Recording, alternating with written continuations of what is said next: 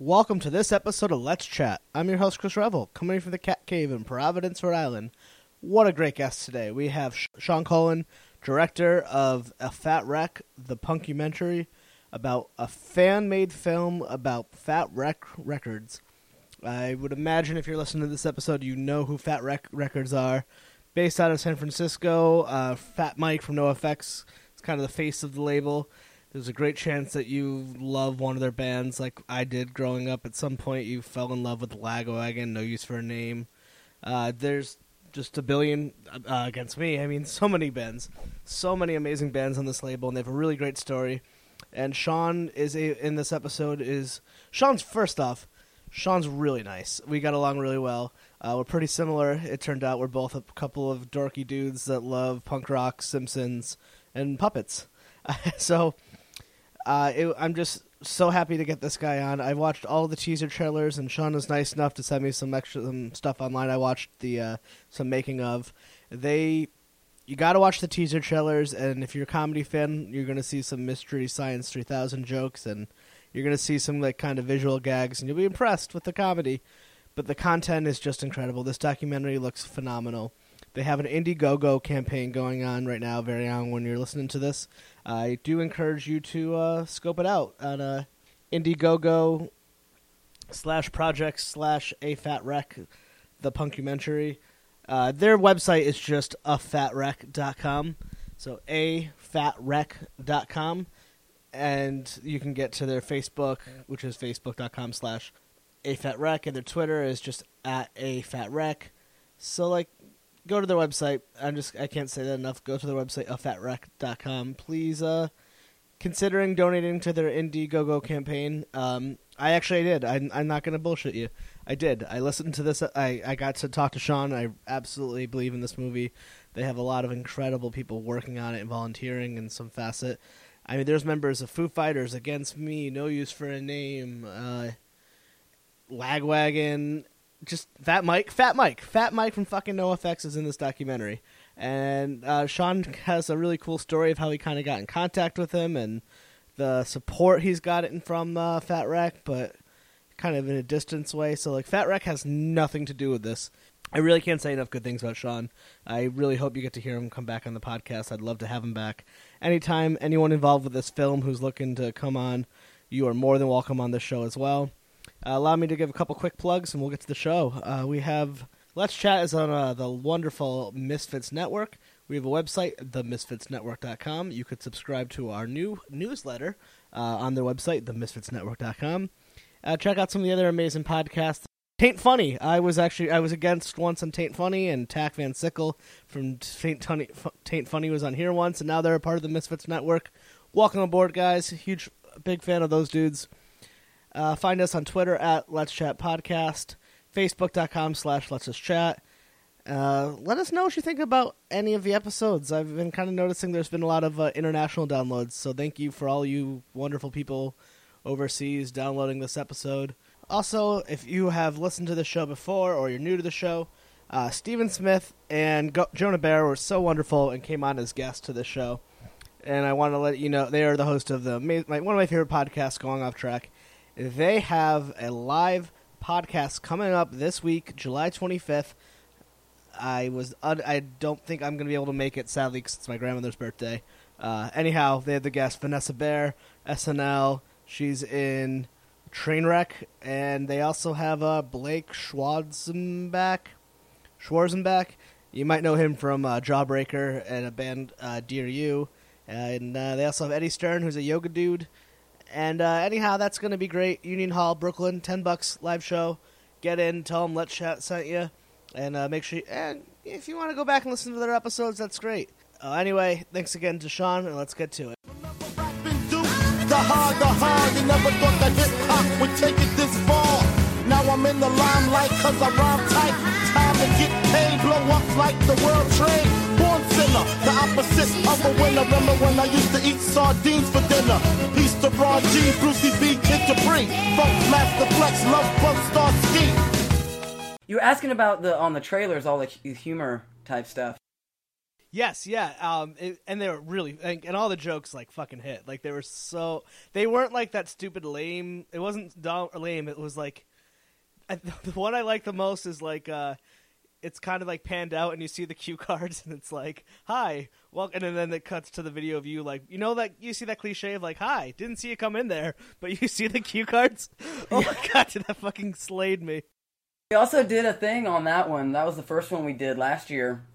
We scripted, like me and my buddy Tony, he's like my hetero life mate. We've done stuff since we were in high school together, and so we actually wrote out, like, did a lot of pre-planning on that and wrote out each of the sections. And I happened to be friends with some guys that had some studio space, and they had all these sets already set up from some other stuff, and they let us just go in there. What I was saying, I think, before was that we had scripted everything out. We were going to do a whole bunch of different locations, and then we happened to, some guys that I have done some video work with, had a movie studio, essentially, with a bunch of sets, and they were already set up, so we were just kind of like, we already had the script, so we just went in there in one day and kind of did everything, and we were going to do cue cards, because it was just so much writing that I didn't know, I couldn't memorize it all, so we had the cue cards, and I noticed that I could see me looking off to the side, so we were like, fuck it, let's just make that the gag that, that I'm reading off to the side, so then it's kind of a purpose. And then I don't know if you noticed, but that one guy holding the cue cards, he's in every scene.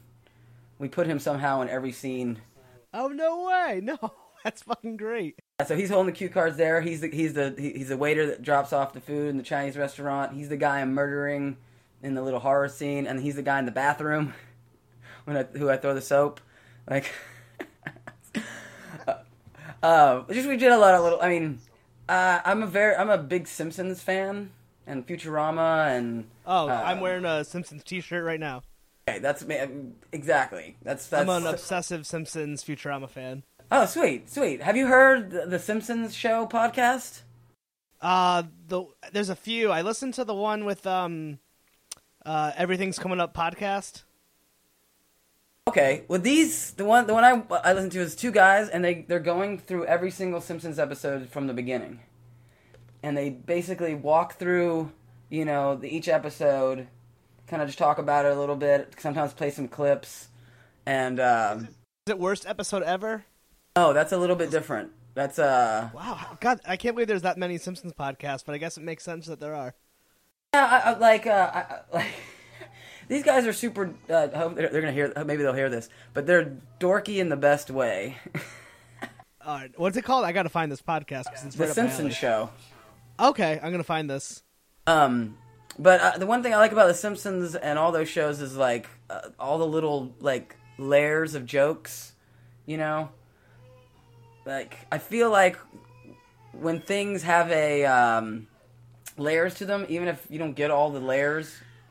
There's something you feel that has a greater depth to it, if you don't really know all that's there. Does that make sense at all? No, I know exactly. Like, and that's the best part. Like, The Simpsons, like, they have, I hear it described as, like, they have high intellect jokes with low-hanging, like, dick jokes next to each other. And, like, sometimes it takes me, I watch as a kid, and then I see it as an adult, and I'm like, oh, wow, that's a literary reference I never caught. Or there's, like, something funny written in the background. Like, and, like, did you ever read that thing about Futurama where they created their own language in the background? Yeah, and there's, like, math jokes and all kind of crazy stuff going on. That I know I'll never get, and you're just like, wow. They say that I was listening to the commentary, they're like, we make jokes for sometimes only, like, 100 people. Like, only 100 people in the world will understand that joke. Isn't that crazy? Because that's a show that... I think that's what makes something good, is not just going for the dick joke, but kind of like, I don't know if you've seen Silicon Valley. Oh my god, yes. Oh my god, the last episode for that big dick joke, which actually ends up being, like, accurate math. Yeah, no, it's holy like... shit! Dude, you take a dick joke and make it, like, puts a little, like, make it more complex, and that's the most complicated dick joke ever, and I was like, oh, that's amazing. And I think that's my philosophy with most of anything that we make, that we've been made so far, is is to pack it full of, fun stuff. You know what I mean? We're definitely, like, with this documentary, this isn't going to be the, like, super serious, dramatic documentary. You know what I mean? It's it's not that kind of thing. Mostly because, to be honest with you, the Fat Wreck Chords story is fairly boring. From a certain perspective, it doesn't have a lot of, like, big drama. There's some little things here and there, but they were really cool with everybody and didn't screw anyone over and are still around. They didn't, like, implode or, the music industry was, tightening up was a little tough. But, so our philosophy is to make it fun and funny and have kind of like a Fat Wreck Chords, like, album. There's some serious stuff in there, but it's fun and it's fast and it's, there's a lot of, like, mixed in with some deeper stuff is a lot of, like, pun humor. Is this the first thing you guys have made? Because, like, I know I have no idea how you go about making a documentary. Neither did I. Sounds hard. Yeah. Well, it's kind of funny. Like, I've, like, played in like a little punk band for a long time, and me and my, like I was saying with the audio stuff, me and my buddies, we've been audio engineers for a while. We have a recording studio, and I did, like, a little like punk rock record label that I still exists, but it, it's a little small thing for fun. But basically, I had was wanting to move into a new thing, and so I started doing video production, and I was working as a marketing director for this talent development school, which I call working for the enemy. It's like Demi Lovato and Jessica Simpson and, like, all those kind of people that's really trained. It's like that pop kind of thing. Oh, so those places do exist. Yeah, no, it's, dude, I learned a lot why most people say the music industry sucks. Because there's just a lot of, it's just such a different philosophy, like, from, like, Fat Wreck Chords. It's like the complete opposite, and I think that's where this interesting story is, in Fat Wreck Chords. But I started doing video stuff. I had the opportunity in my job to have equipment, and they needed music videos, so I started doing that, and I did a couple, right off the bat, I had a couple decently sized videos that I was producing, and I was starting to shoot, and I had gone out to punk rock bowling a couple times, because of the record label, had a couple of my bands play, and, I fucking loved it, because it's all the punk rockers in Vegas, and my buddy was like, hey, so, what kind of stuff? What are you gonna do? Let's do a project. And I was like, man, I really want to do a Fat Wreck Chords documentary. Like, no one has done that, and I don't know why. And it was just really kind of off the cuff, kind of like comment. And then I started thinking about it, and a few years back, I had recorded a track with Joey Cape, and had met Ryan Green and a couple other people within the scene, and I was like, man, I'm probably in a unique position to be able to, like, at least tap into a few of the bigger names of Fat Wreck Chords. But then I just decided when I was going to punk rock bowling, I was like, hey, there's gonna be a bunch of Fat Wreck Chords people, people like Fat Wreck Chords there. Why don't I go and take a camera? And took my wife. My wife went with me. We went. It was supposed to be a vacation, but I turned it into, like, work. Twitter was instrumental. I sent out a couple tweets, and Joe Sib and JT Habersat from Altercation Records that were doing some stand-up sets were like, I asked them if they'd be interested in talking to me, and they said yeah. So that kind of started it, and I filmed out there, and it was just going to be a little documentary short thing, like just my friends and people that I knew, like a 20-minute long thing. And then, right as soon as I got back, my job, one of the things that we do is a showcase, and they bring in industry people to look at these up-and-coming teeny bopper people, pop stars, wannabe pop stars. And one of the judges happened to be Ryan Green. And so they literally, my job that I was working for, independently of anything that was going on, flew Ryan Green directly to me.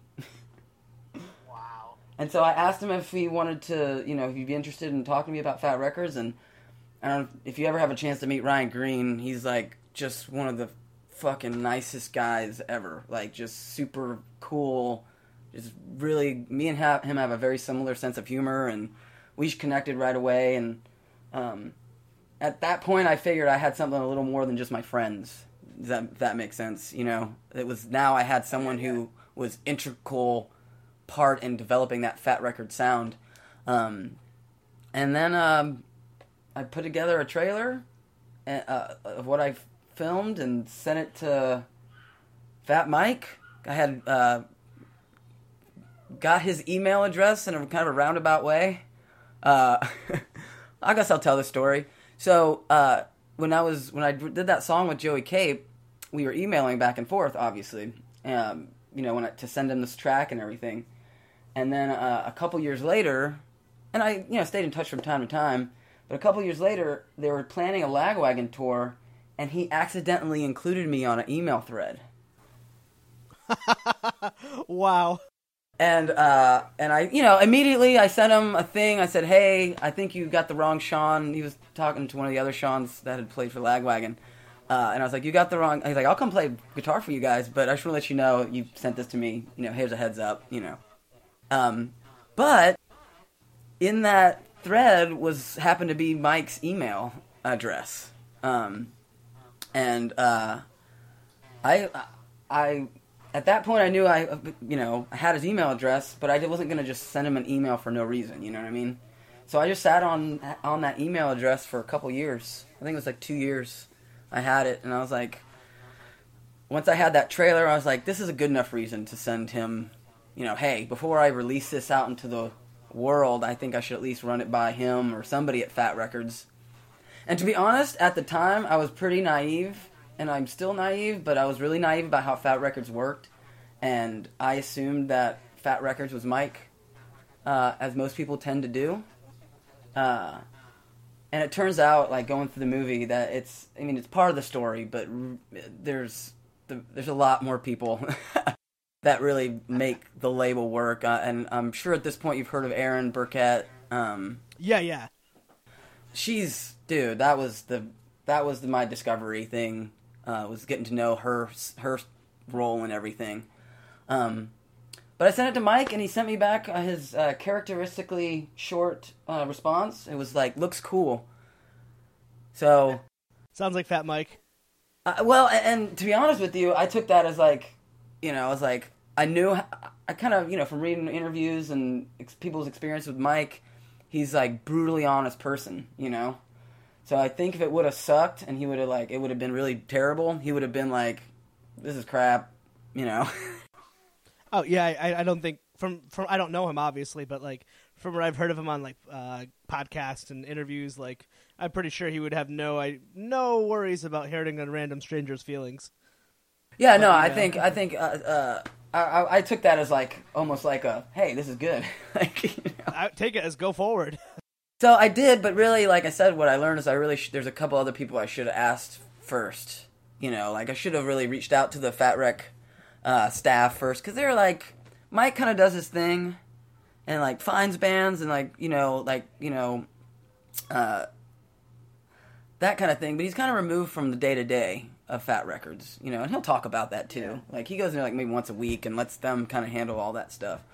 So I think I had to work to build up the trust of the Fat Wreck staff and Aaron and them, because I think it kind of caught them off guard that somebody was making a documentary about their thing, And to be honest with you, I had contemplated getting in touch with them when I started it, but at that point I had really not a lot of experience, and I was just some guy, and I was gonna tell it from the fans' perspective anyway. So I was kind of like, if I go to them and say, hey, I want to do a documentary about Fat Records, I would probably get a, who are you, kind of thing, if you know what I mean. Like, who are you? Oh yeah, absolutely right. And as it turns out, in my dealings with Mike, talking to Mike later on, apparently there were people that were wanting to do Fat Wreck Chord's documentary, but he had kept telling them no because he was like, it's boring, you know. He thinks that Fat Wreck Chord's story is kind of boring. I don't. I think it's awesome. I think it's a very unique thing, the way they operate. And to them, that's just, it's kind of like a no-brainer. It's like treat people how you want to be treated and treat people right, and you know. But that is such a rare thing in the music industry. It really is like a one-off. I mean, a one-off isn't the right way to say it. There are definitely other labels that are good to their people for sure, but not. I just, it's for me that ethos that Fat Records seemed to have, and what the bands talked about, and what it seemed to like exemplify was a certain ethos that's very rare in people, not just like in any industry. You know what I mean? Where it's not a stabbing people in the back kind of thing. It's like treat people right. You know, don't, you know. I think Mike just thinks that's how people should be. So he thinks it's boring that they, you know, did that. I mean, it doesn't make for a great, you know, Lifetime movie. Yeah, you're right. Because like, where's the drama? But can you? Everyone wants before when we were preparing, you know, I knew we were doing this. So I was like thinking back from like my past though. Like, I think Fat Wreck is like one of the few labels. I mean, there's got to be a few more, but like, there's only a few labels left that I used to love that were independent. And if they are still around, I still respect because like, you know, I used to love like Victory Records, and then you've heard so many horror stories about how awful they were. So, you know, I don't really listen to, I don't know, I don't really follow labels like I used to when I was like super into that stuff. But like, I just found out Vagrant is now part of like BMG, and they have like Janet Jackson and stuff. And I'm like, I just found this out like on Sunday, so it was kind of a mind-blowing experience. You know, to be honest with you, like all, you know, I don't know if there's a secret or not. If I should reveal this, but like well, even every good label owned by a bigger label. Not owned, but every like not minor, but every independent label usually has to work with one of the bigger distributors to get it into stores and things like that. So all of them end up working. Oh yeah, with yeah. You know, you know that, but Vagrant. I didn't, because I was looking at Vagrant's website. Like they have like Janet Jackson is on their label now, so it's like Home of the Get Up Kids and Janet Jackson. So it's not the Vagrant that I used to, and I don't fault anyone. You know, I mean, right? If you need, I don't think it's no, a problem. And Epitaph. And I love Epitaph. Epitaph's still around, right? They're still doing it, but that's why I think their story's so interesting, because Fat Wreck has been the same. By the time I found it, had been around forever, and I feel like it's probably the same label, the same mentality, and the same kind of bands since I was like 18. I'm now 30. By the time I found it, it had been around for like, what, 15, 20 years. Yeah, I'm with you. I think the story's so unique that it's just like, I mean, Drive Thru, gone. Like, all those labels that in that time frame in my life are just gone, except Fat Wreck and maybe like Epitaph. Well, and even Epitaph kind of like, you know, my favorite, like, full disclosure, my favorite band is Propagandhi. That's my like top favorite band. So, but it's hard for me to circle the square that they're on the same record label as Falling in Reverse. And not for the reason that Falling in Reverse isn't kind of music that I like.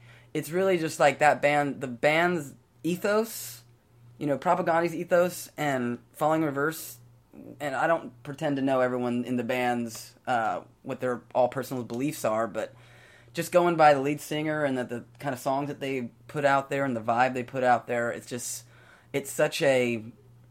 so odd for me to think that that's the same record label. And I think, and that's one of the things that I think we heard a lot from everyone we interviewed, and we've interviewed a lot of people, a lot. The people you have in your, in case someone is listening who hasn't seen your trailer yet, which they should, and donate to your Indiegogo campaign. But you have what? You did 4 different countries, a bunch of 10,000 miles, and like 100 bands. I mean, you had. So I'm just watching the preview, and I see like, was it Chris Sheffield from Foo Fighters, and he was also in what, Sunny Day Real Estate? Yeah, Chris Shiflett. I don't know. Sunny Day. Was he? I don't know if he was in Sunny Day. He was in No Use for a Name. I think he went from No Use for a Name into the Foo Fighters. Yeah, I mean, Chris Shiflett. Okay, I knew some of the Foo Fighter people, but like We got, you know, and let me clarify that I did not film in those countries. We had, dude, this project has been just like a huge collaborative thing with a lot of Fat Wreck Chords fans. In fact, in the titles come up, it doesn't say a movie by Sean Cologne, you know, like some directors do. It says a music by the Fat, a document, you know, a film by the Fat fans, because it not only, I mean, I you know, I'll take credit for directing it, but like I have a guy named Aaron in San Francisco that shot, you know, he shot with Bracket and Tilt, and has done some drone shots and getting us like cinematic quality shots of around San Francisco and all kind of stuff. We had Randy Randy up in Winnipeg that just got, which is really timely because that news about the Weaker Thans just broke. Right? But we got John K. Samson interviewed, and apparently, like, when I talked to John, like, he doesn't do a lot of interviews. Like, apparently he hasn't done, like, I think an interview in, like, 5 years or something like that. And this is, like, a rare interview for him to be on camera, you know, which is a really big thing for us. Me as a fan, as a Propagandhi fan, you know, to have those three guys that were, and I'll say this, the movie, we kind of had, you know, there's a lot of bands on Fat Records, and there's a lot of generations, and we really focused mainly on the 90 to 99 time period for the most part. Good time frame. Yeah, to kind of, you know, when you're going into something, you kind of have to limit it to a certain degree. Not that we didn't talk to other people, you know, as many people as we could, but really, like, we're focusing on the first 5 Fat bands and the origin of Fat Records and how it operates. And also the fandom. Like, there's a big section about the subculture of Fat Records and things like that that I'm really excited about. But I kind of rambled there. But my point of all that was that these guys in Winnipeg, up in Canada, I had some guys in Germany drive 6 hours down to Berlin each way, so 12 hours total, to go get an interview with Dave Pollock. He's Destiny Dave. He's the guy that brought Fat Records over to Europe and helps with all the concerts, you know, booking over there. And then the guys from Goober Patrol reached out to us, Tom, and they wanted, you know, they were asking, and they put together a film, had their friends, which all be credited on the film, of course, but they filmed with Wizzo and Goober Patrol. And then just recently, the Aki from High Standard, his crew went ahead and filmed an interview of him over in Tokyo. Wow. So you have like the real community basis to make a film like similar to the Fat Wreck mentality of just like... Exactly. It's like, it's this amazing thing. I mean, we have over 100 interviews. And in order to manage that many interviews, you can't sit there and just watch all those interviews. You know, I mean, like, as you're editing. So, and as you're writing. So each of those interviews had to be transcribed. And some of those are, you know, 2-hour interviews, half-an-hour interviews. Oh. So we had a team. I put out the word to our our email list, and I said, "Hey, we're looking for people to help transcribe. You'll get credit in the film. We'll send you some cool stuff." And dude, we had like 10 people that transcribed interviews for us over the course of like 4 or 5 months, and we have like 70 of them transcribed, and it's like a 600-page document. Jesus Christ! And it's all keyword searchable. So that when we're wanting to talk about family, or we want to talk about Lagwagon, or whatever, we can go, and the editors and the writers can go type in Lagwagon, see all instances that Lagwagon was mentioned. And it's not just typed out what they said, it's typed out with the time of the interview in it, the time code. So that the editor can go back out, find that quote, pull it out, you know, it's a whole process. Wow. That was volunteer work. We had some people that did. Wow. I think I had 9 or 10 interviews, and that is so much typing. And I mean, and then we have I'm just going to go through all the volunteers. Jeremy Fry, who is this Emmy award-winning motion graphics guy up in Minnesota, is doing all the motion graphics, lower thirds, a really cool title sequence that we're doing that is going to be... We're not doing simple stuff, mostly.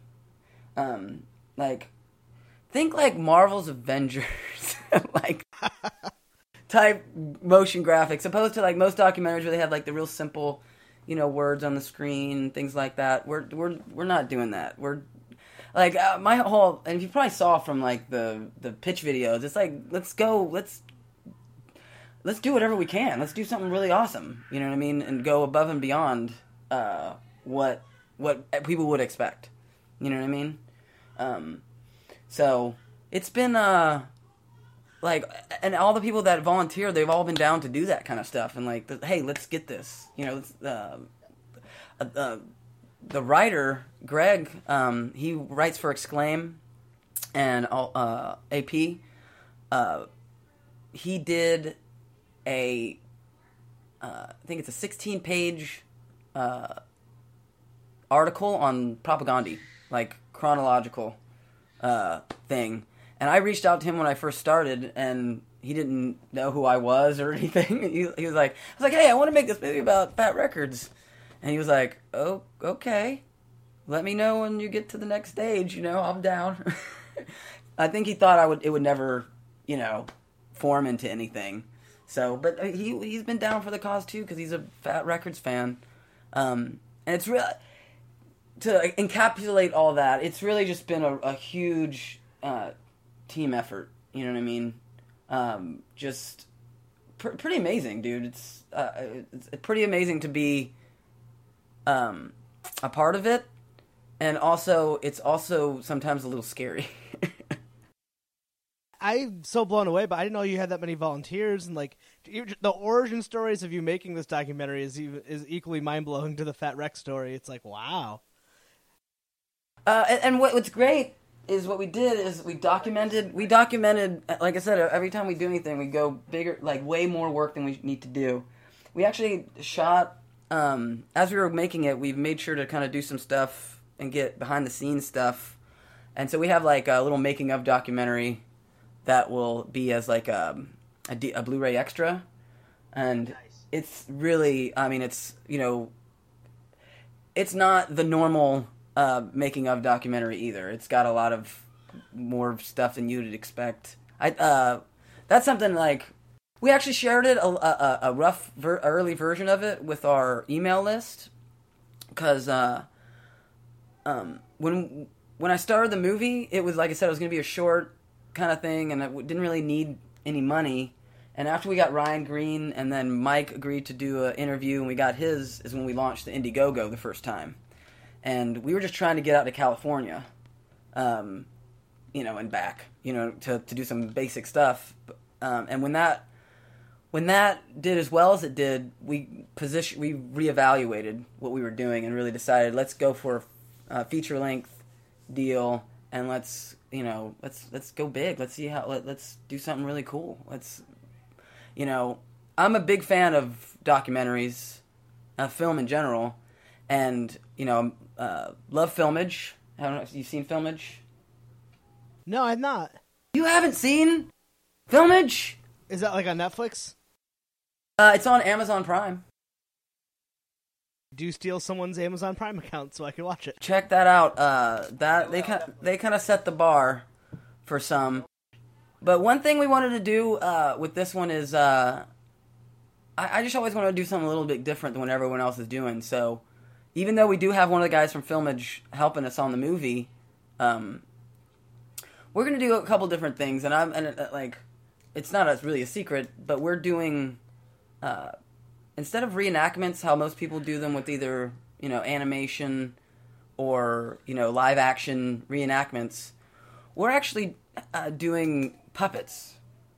Yeah, I saw that. I thought that was. I've actually had a puppeteer on here a couple times. I've become friends with. I'm also a big. I feel like we're the same person. Punk rock, puppets, comedy. Oh yeah, fuck yeah. So think Crank Yankers type reenactments, sort of. Because it's like those that kind of puppets. Like, we have a little joke that we said around, like, we put, which is like, we're gonna make punk Muppets, or as we like to call them, puppets. That's amazing. I'm also a huge Muppet fan too, so this is perfect. Me too. I'm a big Jim Henson fan. I've been watching a lot of. I got during the middle. You can probably hear it in the background.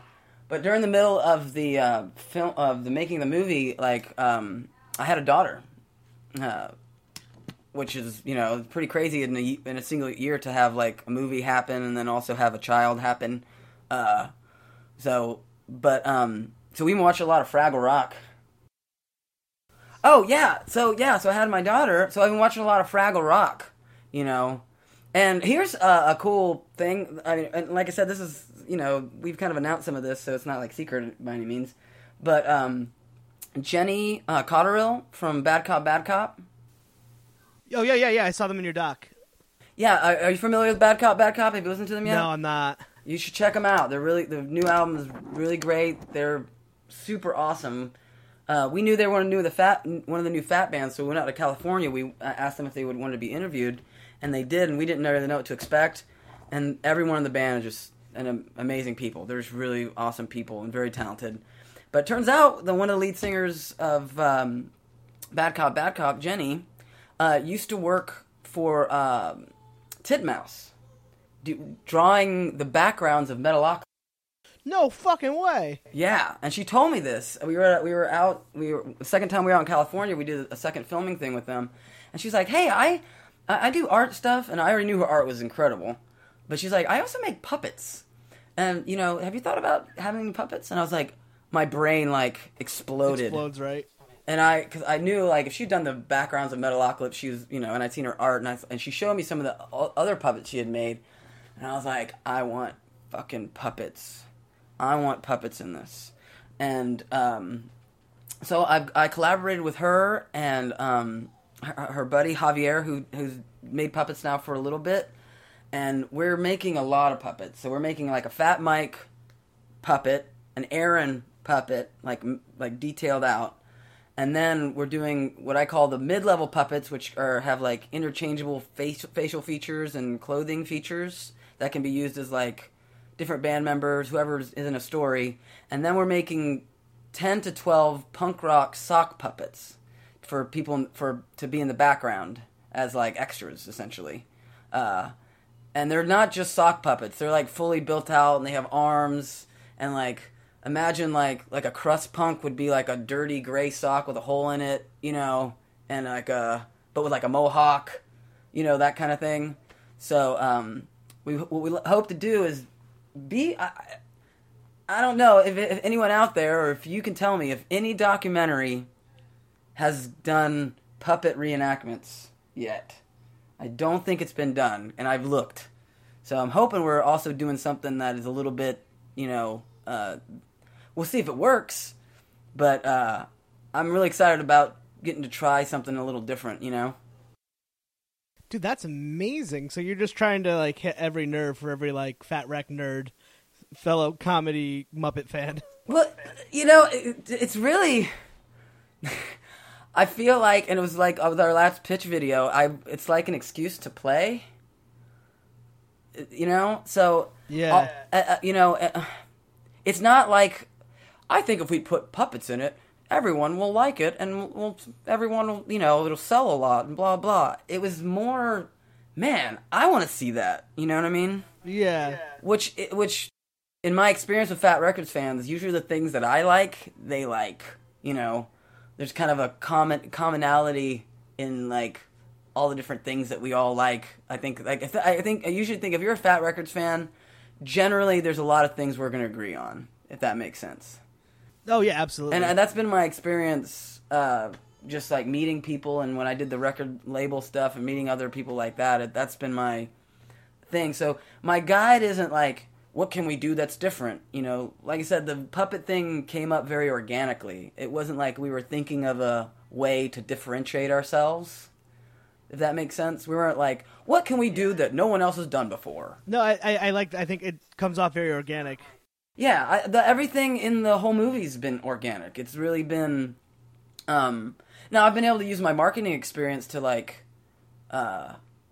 take advantage. I don't know the right way to say it, but get the most out of those kind of things. But even when I was doing marketing, like my whole thing is, you know, being authentic and being, you know, not bullshitting. You know, so much of marketing is bullshitting, but I don't feel like that is like it's a new world. You know what I mean? It's so great, right? Like people can just make what they love and good, because like your project is like it sounds like a labor of love, but the quality of it looks like a fucking studio made it. Thank you for saying that. That's actually a huge compliment. I can't. And I really mean it too. Like the quality was outrageous, and that's so cool about these times. Now it's not like the gatekeepers are all different. Like I'm making a podcast in my bedroom, and I work in mental health on the side, like as a job, and I get to have like a fun little creative outlet. And then like people that would not get to make these movies, like no studio would ever make fucking this documentary you're making, but it's going to be so important to so many people like me. It's like, yes, this needs to get made, and yes, we all should donate money to it, because like we can. It's fucking great. I love Kickstarter. All these things. It's great. It's a dual sword. It's like the Spider-Man.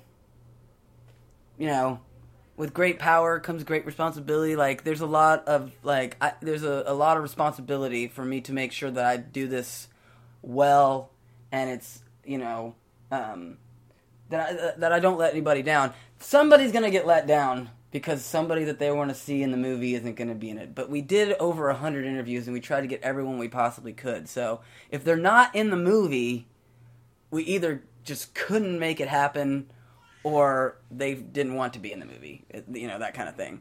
So, and then your resources, I would imagine. I mean, the fact that you got you got Fat Mike in your film, I bet that. I mean, that was shocking to me. I didn't expect to see that. He's not a big interview guy. Mike is just he's such an interesting dude, man. He's such he has this like persona that he puts out there.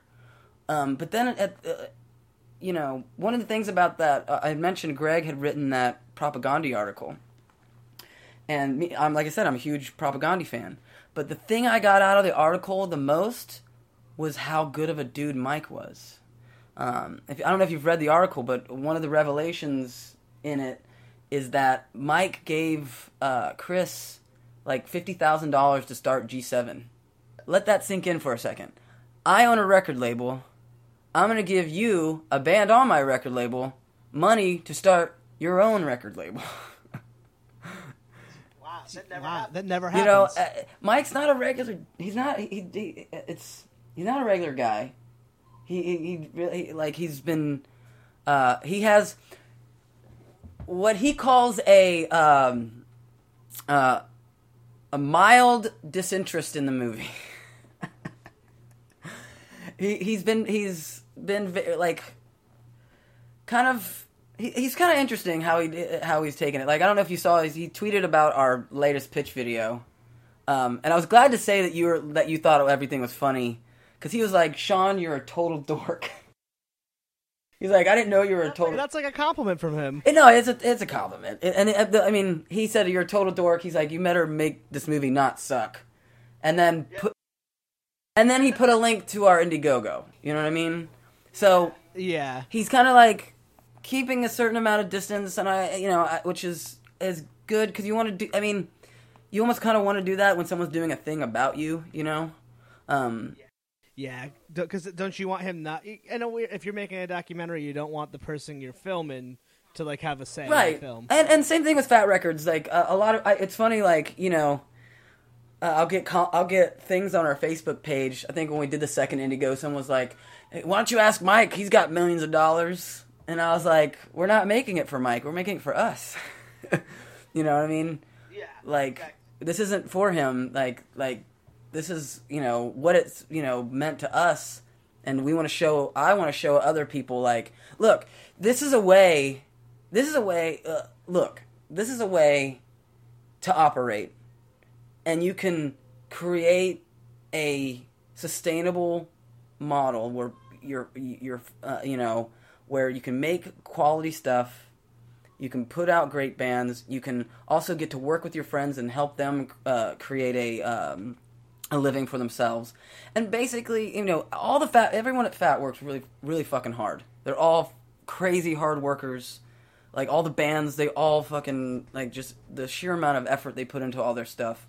It's like, I don't know, you almost want to highlight that and show people, like, that it can exist. But at the same time, Fat Records doesn't want to, they want people to, we don't want anyone to think that Fat Records is making this documentary, like, that this is a fan-made film. This is something that was inspired by what they did. And I'll say this, in interviewing, like, Aaron and the staff and Mike and even a lot of the bands, I don't really think that they really, not in a negative way, but I don't think, they're just regular people, just doing regular stuff. They don't feel like they're doing anything out of the ordinary per se. They're just treating everybody right and putting out the music they like and working hard at it. And I don't think they realize the impact that they've had on people's lives on not just like the music, but like on that, how that ethos has meant a lot to other people who are Fat Records fans, if that makes sense. Yeah. Do you think you're going to do a screening in San Fran if you're able to, for like the Fat Wreck people? Because I bet they're going to have a very positive experience, being like, "Oh, I guess our work means something." No. It's out there. It's actually, and I'll mention this if anyone listening. We are doing a test screening. It's a private test screening after the Fat Wreck 25, the day 2 at 10 o'clock at the Roxy Theater. And right now, on the Indiegogo, you can be invited to that if you're a contributor. All our executive producers and people who contributed at that level on the first one are all invited. We're inviting the Fat Wreck family, all the bands and all their people, because we're actually doing like a test screening to show them where it's at, and then we're gonna have like information cards that are handed out, and get feedback from everybody before we finalize the movie. You know what I'm saying? So, yeah, we're definitely doing test screening in San Francisco. I'm really nervous and excited about it.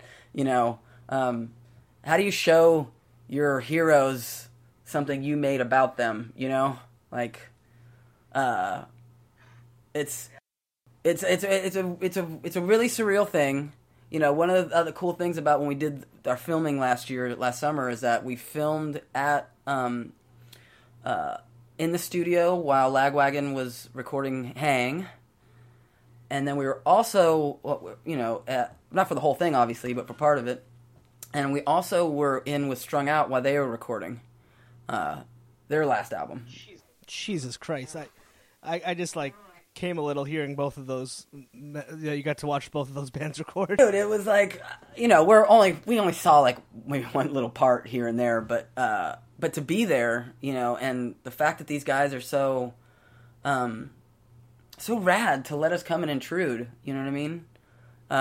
When they're working on the thing, to let us come in and, a bunch of cameras and taking up a bunch of time, and,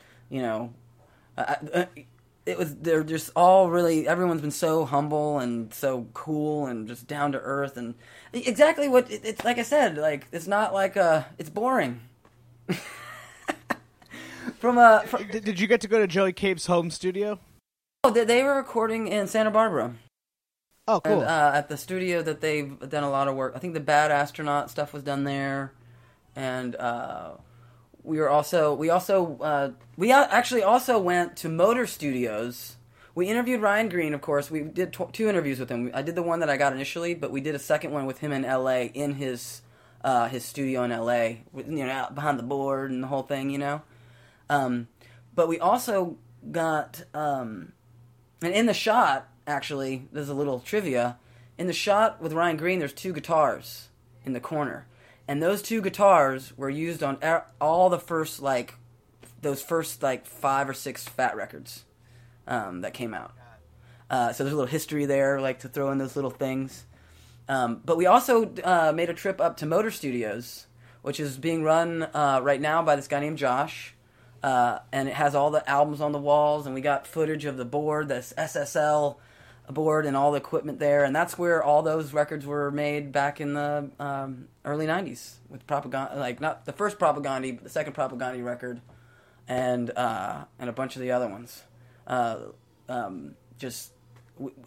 We were very, like, for me, that was really cool to be in there and be in the studio where all those records, and being an audio engineer, being able to touch the board and play on the guitar, that all those records were, kind of like really this really visceral connection with something that has meant a lot to me, definitely. I'm hoping all that gets conveyed to the movie, to the fans, that excitement and that kind of like those, getting to see those little nuggets. Yeah. That's great. So, are you in Texas? Yeah, I'm in Dallas, Texas.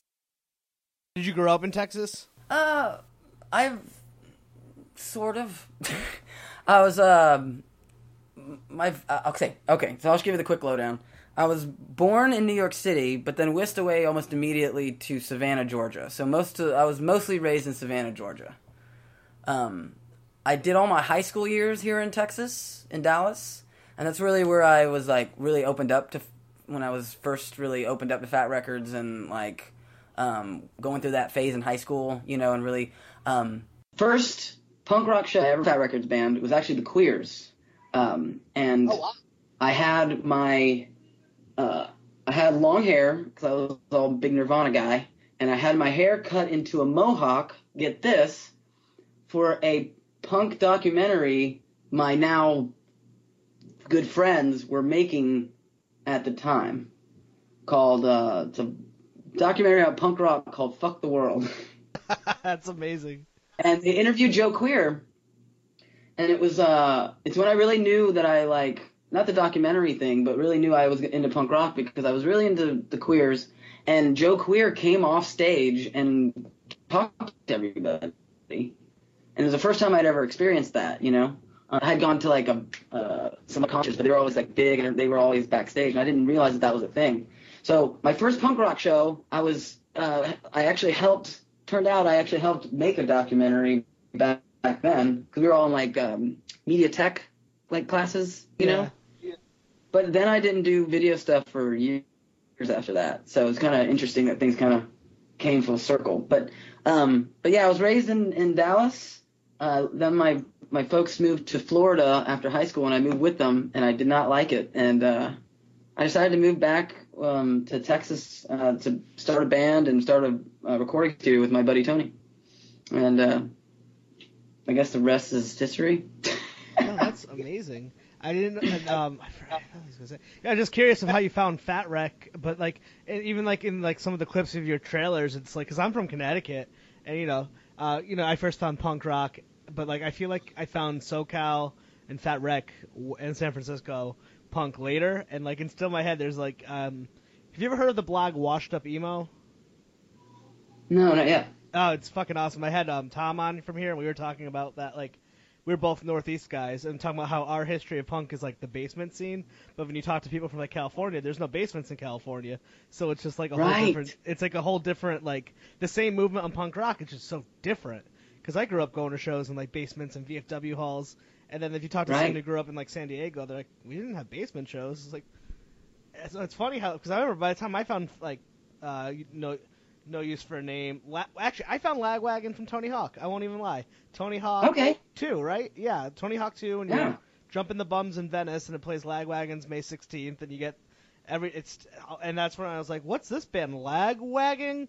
And then I found those like Fat Wreck comps and just fucking That's how I found all of those bands, like pre-internet. Maybe, I mean, there might have been internet, I don't know, but it wasn't what it is now. Dude, you basically echoed a lot of the interviews. So many people were like, that was Fat Records comps. Like, I came across Fat Records. I think what happened was, it was audio effects on on the Epitaph Punk-O-Rama is when I first heard Punk-O-Rama, NoFX. Those were good. And then my sister moved out to L.A., and she was living in L.A., and I used to go spend some summers out there. And the first time I went out there, I had a bunch of Nirvana CDs and a bunch of stuff like that. And I actually got robbed by some skaters when I was out there, because my sister lived out there, and she was still working. And so when I went out there, I kind of had to fend for myself. And the only way to get around was on these rollerblades that she had. And we all know that rollerblading is lame.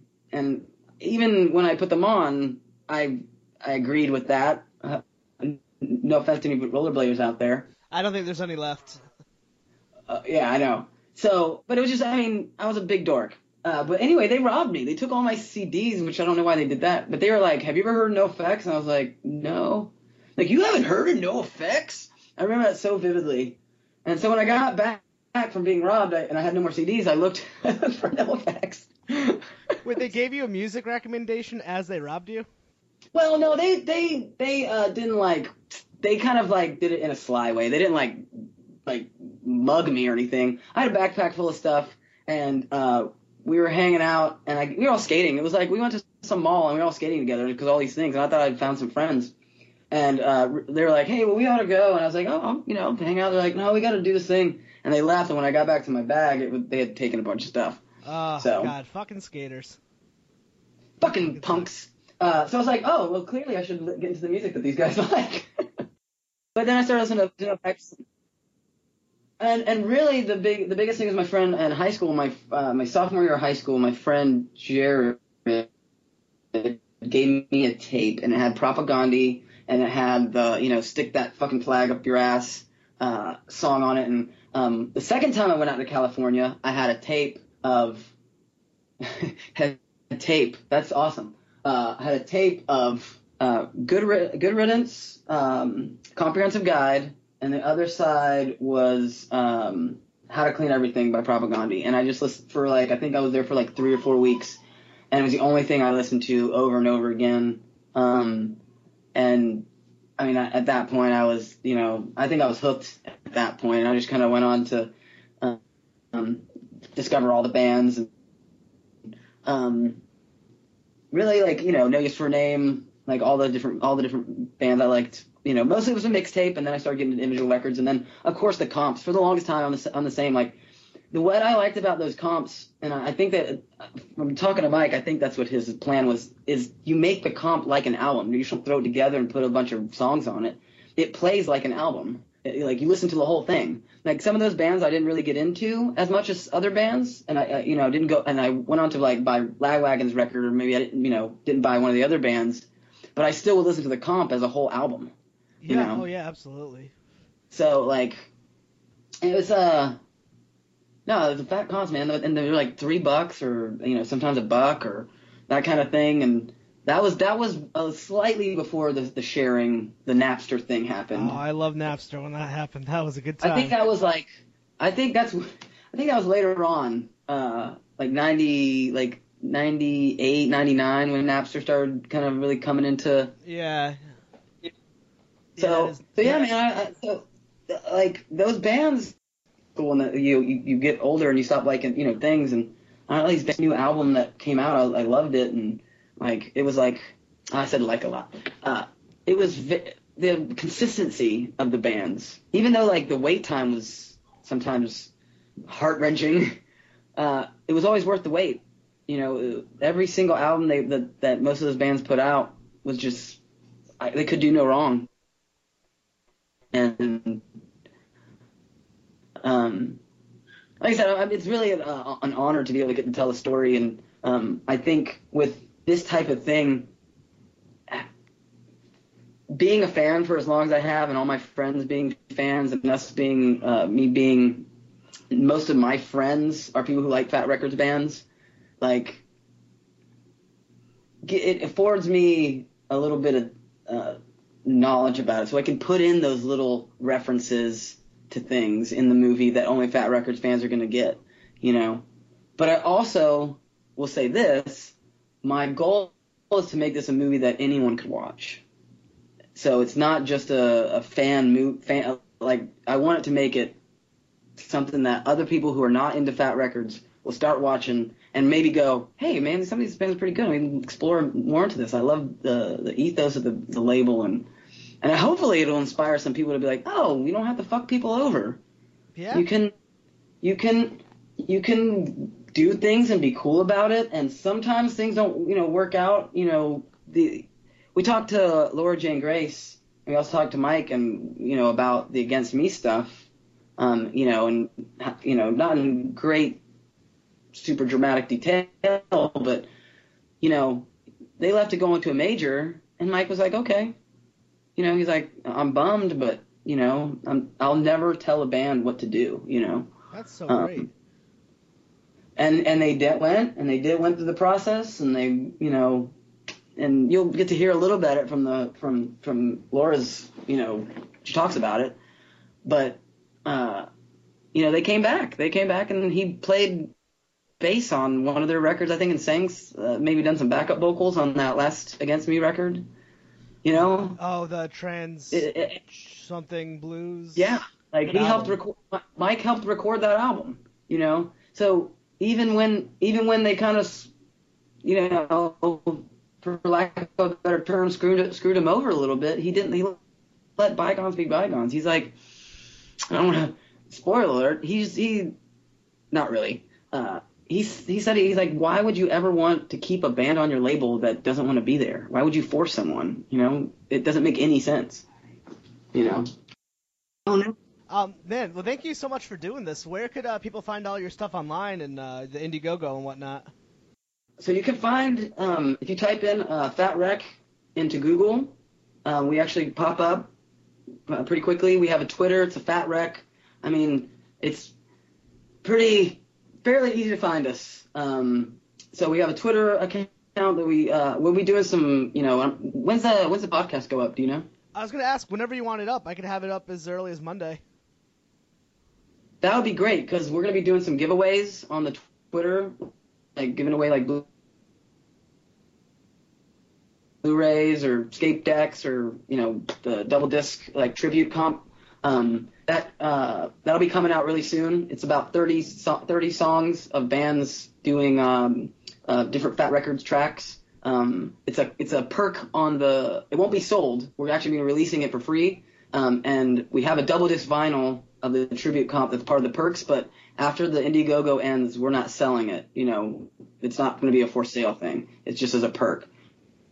So, there's like 30 bands. It's got Big D in the Kids Table, John Snodgrass, Armchair Martian, his band Armchair Martian is on there. And we have some, it's actually a really cool thing too. There's bands from like Brazil, Chile, Canada, Germany. Like it's a worldwide effort as well. We also will be giving away, if anyone's going to the 25-year anniversary, giving away passes to the screening afterwards. So if they can check out the Twitter and our Facebook, our email list. You know how email lists are. Everyone's like, oh, you should join our email list. But I really do things where the email list gets stuff before anyone else. And there's extra stuff that we do for our email list that people don't get on the social media or that kind of stuff. I think I mentioned to you the making of documentary that we made. We previewed it to our email list for a few days during Christmas so they could check it out. So yeah, so all those different places. We're really stoked to show everyone the movie. We're hoping that we are doing screenings throughout the country starting in the fall. That is tentative. I'll tell you that making movies is hard, and there's a lot of legal things as far as getting clearances and all kind of like technical stuff that has to be done. But everything's looking really good right now, and we're hoping to get to share it with everybody fairly soon. And we really appreciate everyone who's donated, anyone who's shared and talked about it, anyone who has bought Fat Record stuff in the past and has been helped get the word out. And thank you to everybody for letting me do this in a sense. And thank you to you for having me on the podcast, man. I'm really stoked that you had me on, man. Oh no, dude, this is like such an honor because like once I found your thing, I was like, oh my god, I need to talk to these people. I have to see this. Come back on, man. When you get the thing up and rolling, come back on the show and like to help promote it again, and I'll keep in touch. Good luck. Thanks so much. Talk soon.